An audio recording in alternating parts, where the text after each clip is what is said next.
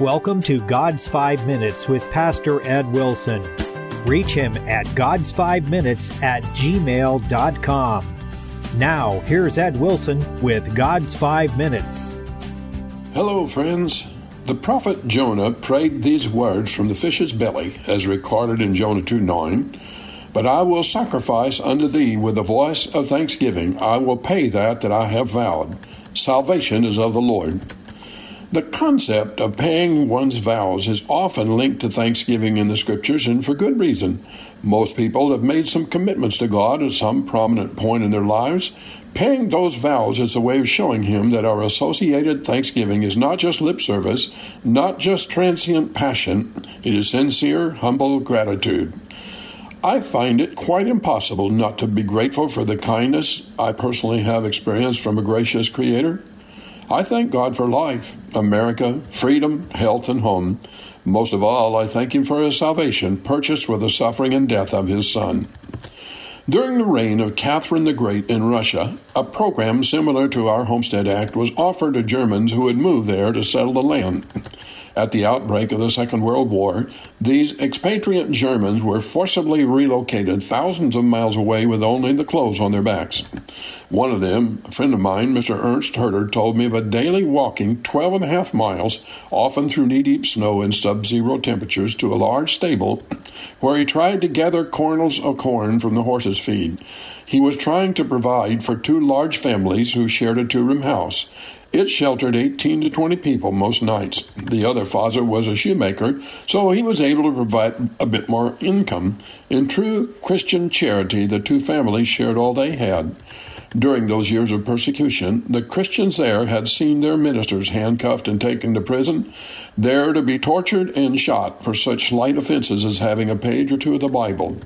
When the Berlin Wall came down in 1990, they were permitted to return to Germany.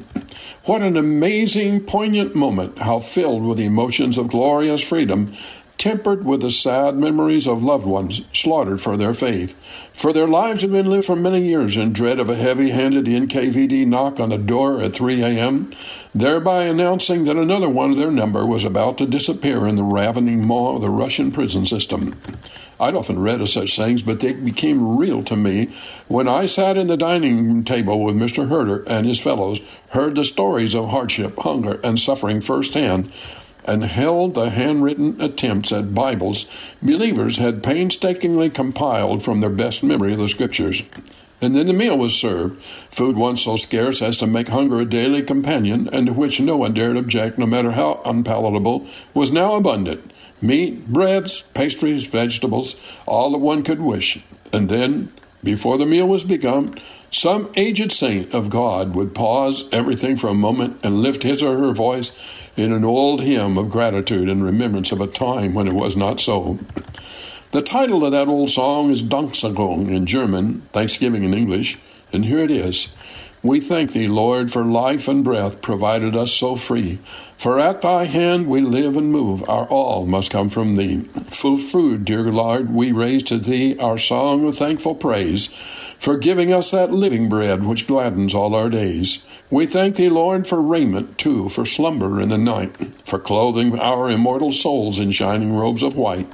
We thank Thee, Lord, for Thy dear Son, for Thy unfailing grace. We thank Thee for the hope to see our Savior face to face. And the chorus, we thank Thee, blessed Master, with mortal tongue below, but when we gain that heavenly plane, eternal thanks shall flow. Through the years, since Abraham Lincoln made official a national date on which our entire nation has a day away from the busy activities of the workplace, believers have benefited from the opportunity to express our gratitude to the One who has made our land so bounteous, our freedom from religious oppression so gracious. Let us do that when its time comes and be thankful to our God for every day and every blessing He bestows upon us. Salvation is indeed of the Lord.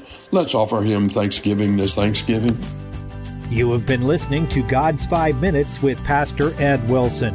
Reach him by email at godsfive-minutes@gmail.com. Tune in next time to hear more encouraging thoughts from God's Word on God's 5 Minutes with Pastor Ed Wilson.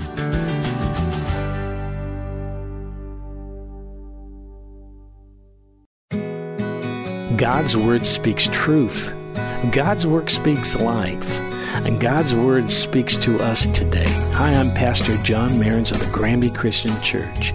Each week we explore God's Word together on In the Shadow of Your Wings, a radio broadcast on KNEO. Tune in each Saturday at 6:45 p.m. to hear the show. And if you ever miss it, you can always view the archive online at kneo.org.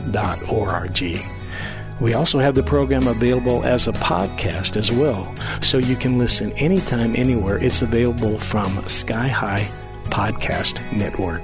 I invite you to check out the show and learn more about our incredible God and how He cares for you. You can trust Him, you can depend on Him, and you can rest in the shadow of His wings.